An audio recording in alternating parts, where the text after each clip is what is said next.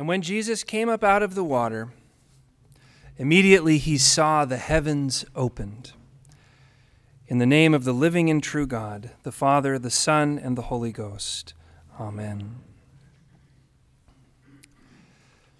My family and I spent New Year's in the Phoenix area visiting my parents, which is becoming a tradition these past couple years. And one of the highlights of this annual pilgrimage is the day when my wife Teresa and I leave our kids with Grandma and Grandpa, and we run far, far away. It's our annual date. And by the way, in order to maintain a healthy marriage, husbands and wives should really go out on a date at least once a year. And so off we went on our annual date on New Year's Day. Now, some friends of ours had told us about this place in Phoenix called Last Chance. Has anyone heard of Last Chance? A couple nods. Okay. It's this place where all the clothes go after they have cycled through all the outlet stores. You can find very nice, brand new clothes and shoes for dirt cheap prices. So I figured, well, if you're only going to take your wife out on a date once a year, you might as well do it at a place called Last Chance. Now, our friends had warned us that while the deals are pretty awesome and unbelievable, the clientele at Last Chance can be a bit aggressive. We didn't think too much of it until we were descending down this long escalator into the bowels of this frenetic underworld of Last Chance. It's located underground, of course, with no natural light, no windows. There's only one way in and out. The clothes bins at Last Chance are stacked up 3 and 4 feet deep with socks and undergarments and boots and wallets and shirts and shoes and pants. And the shoppers are also stacked up 3 and 4 people deep. It's a mass of wide-eyed humanity clawing and scratching at each other, diving toward the next rack of designer slacks, straining for the last pair of $4 slippers. Shopping carts are used as battering rams. Unattended children sit in corners chewing on belt leather. And in the distance, you can hear faint sounds of a bouncy Jack Johnson tune. So as Teresa and I go into this store, we literally get swept away by this sea of people, and we start to get separated by all the people. And so I let out a loud cry, "Keep your cell phone on!" And that was the last we ever saw of each other. It turns out there's no cell phone reception in Last Chance. I'd only been in the store a few minutes when I heard a very loud speaker, the voice over the loudspeaker of this robotic woman saying, "Aggressive shopping is not allowed at Last Chance. Aggressive shoppers will be deported immediately to the nearest Nordstrom's." No, the last part wasn't true. I made that up. But there really was the announcement that banned aggressive shopping in the store. So as I was kind of battling my way to the men's section, which is about 1/100th of the entire store, I noticed this strange formation of women that was lining up around the edges of this one aisle. And they were all facing one direction, and they all stood motionless. And they were staring intently at a group of workers who were restocking one of the clothes racks. And I thought, what in the world is this? As it turns out, several times an hour, workers will come out to replenish a particular section of clothing.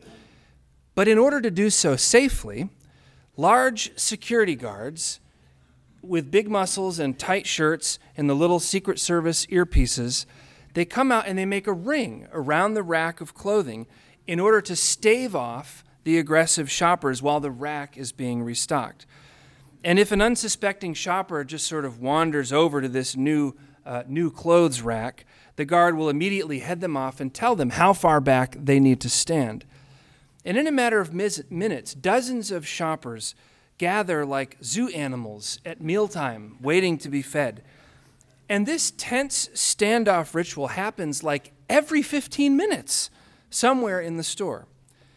So when the rack has finally been restocked, the guards then come forward and approach the line of hungry shoppers slowly And then they meet them, and then they start to walk backwards slowly, gently beckoning them towards the new clothes, saying, walk toward the blouses slowly. That's it.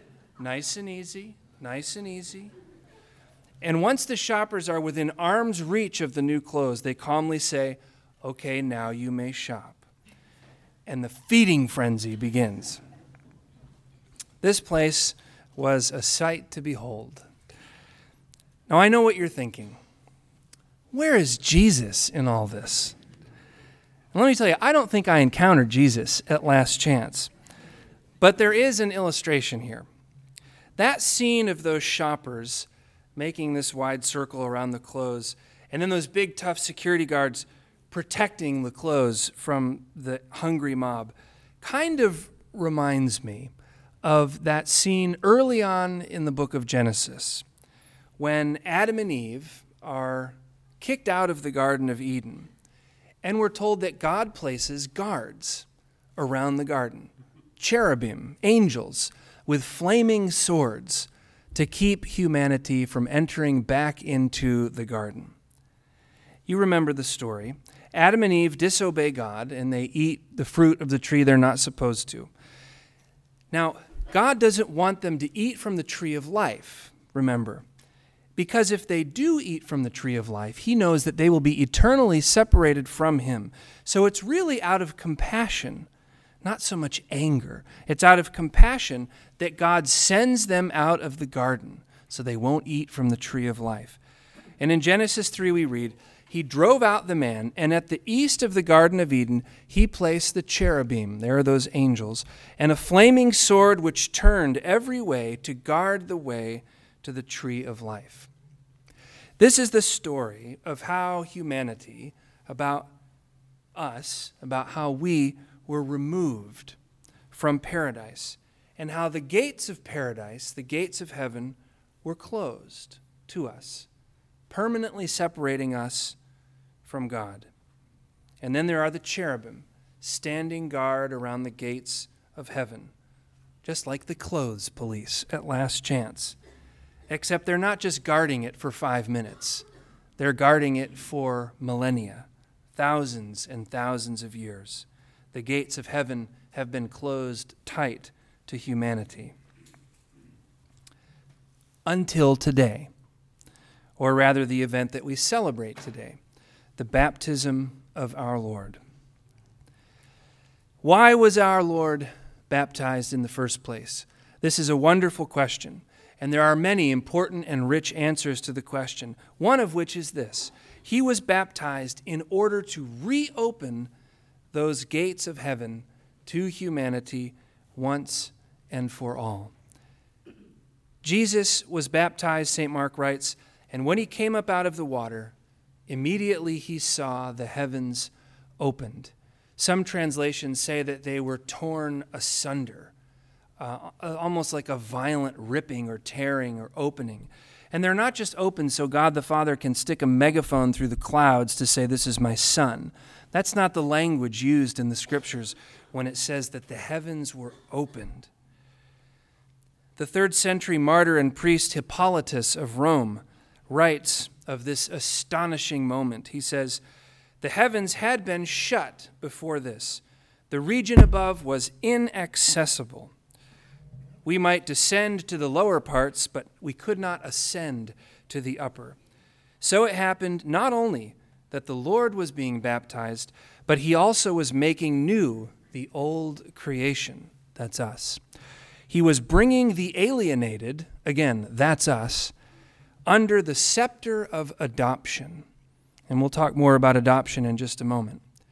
For straightway the heavens were opened to him. And he concludes by saying, a reconciliation took place between the visible and the invisible. The celestial orders were filled with joy. The diseases of earth were healed. Secret things made known, one of whom was the Trinity. Those at enmity, and again, that's us. We were at enmity with God and with one another. Those at enmity restored to amity. At the baptism of Christ the bridegroom, it was fitting that the heavenly chamber should open its glorious gates. Astonishing, isn't it? So great is this event of our Lord's baptism, that it is mentioned in all 4 gospel accounts. And this is noteworthy when we consider that his nativity, his birth, is only mentioned in 2, Matthew and Luke. But our Lord's baptism is witnessed in all 4 gospels, a sure sign of its importance for our salvation. The gates of heaven are opened, and access to God the Father has been restored to all of humanity through God the Son. What does this have to do with us? Well, I think the great application question here is, well, how do we access the paradise of God? How do we enter into these heavenly gates that have been opened at his baptism? And the answer is quite simple. By joining ourselves to the Son of God, by joining ourselves to Jesus. But how do we join ourselves to Jesus? Again, the answer is simpler still, and it's actually found in this story itself. It is through the waters of baptism. When we are baptized, that same Holy Spirit descends upon us and unites us, joins us to Jesus, to God the Son. So that what Jesus is by his nature, the Son of God, we become by grace adopted sons and daughters of God the Father. Jesus' baptism is, in a sense, this image of our calling as Christians. We too are called to be anointed by the Holy Spirit and to be standing in that place under an open heaven where we have access to God the Father, where he too says to us that we are his beloved sons and daughters. You'll notice that even though this imagery of the heavens opening is so wonderful, our salvation is not about just getting in to heaven. The real objective and the real purpose of the Christian life is for us to be reunited with God, for our relationship to be restored. And we see the intimacy of that relationship in the Father's words. This is my beloved Son, with whom I am well pleased. The real objective of the Christian life is for God to dwell in us and we in him. And this is what happens when we are joined to Christ. God and humanity are reconciled as one. This reconciliation and union begins in the waters of baptism, but it is only a beginning. And Jesus' own life bears witness to this. I mean, Jesus didn't come out of the waters of baptism and he wasn't like, okay, sweet, I got baptized. I'm getting into heaven. See you when I die, God. Okay, where's the party? After his baptism, what happens? Jesus continues in his loving and obedient relationship with God the Father. He's driven out into the wilderness, tempted by Satan. He fasts and prays. He teaches and preaches and serves and loves. He is obedient unto death, even death on a cross. This is the Christian life, of which holy baptism is just the very beginning, the beginning of the restored relationship. But we too are called to live a life of loving service and obedience to our Heavenly Father. We will be tempted by Satan in the wilderness. We are called to fast and pray and teach and preach and serve and love. We are called to be obedient unto death, picking up our crosses and following our Lord. Beloved, the heavens are opened up to us this day. We cannot enter into them on our own strength, but in Christ we can. And I pray that we would choose to receive more and more the anointing of the Holy Spirit, that we would grow deeper and deeper in union with Christ, and that we would be able to walk in that wonderful freedom under an open heaven as beloved adopted sons and daughters of the Father. In the name of the living and true God revealed to us in our Lord's baptism, the Father, the Son, and the Holy Spirit. Amen.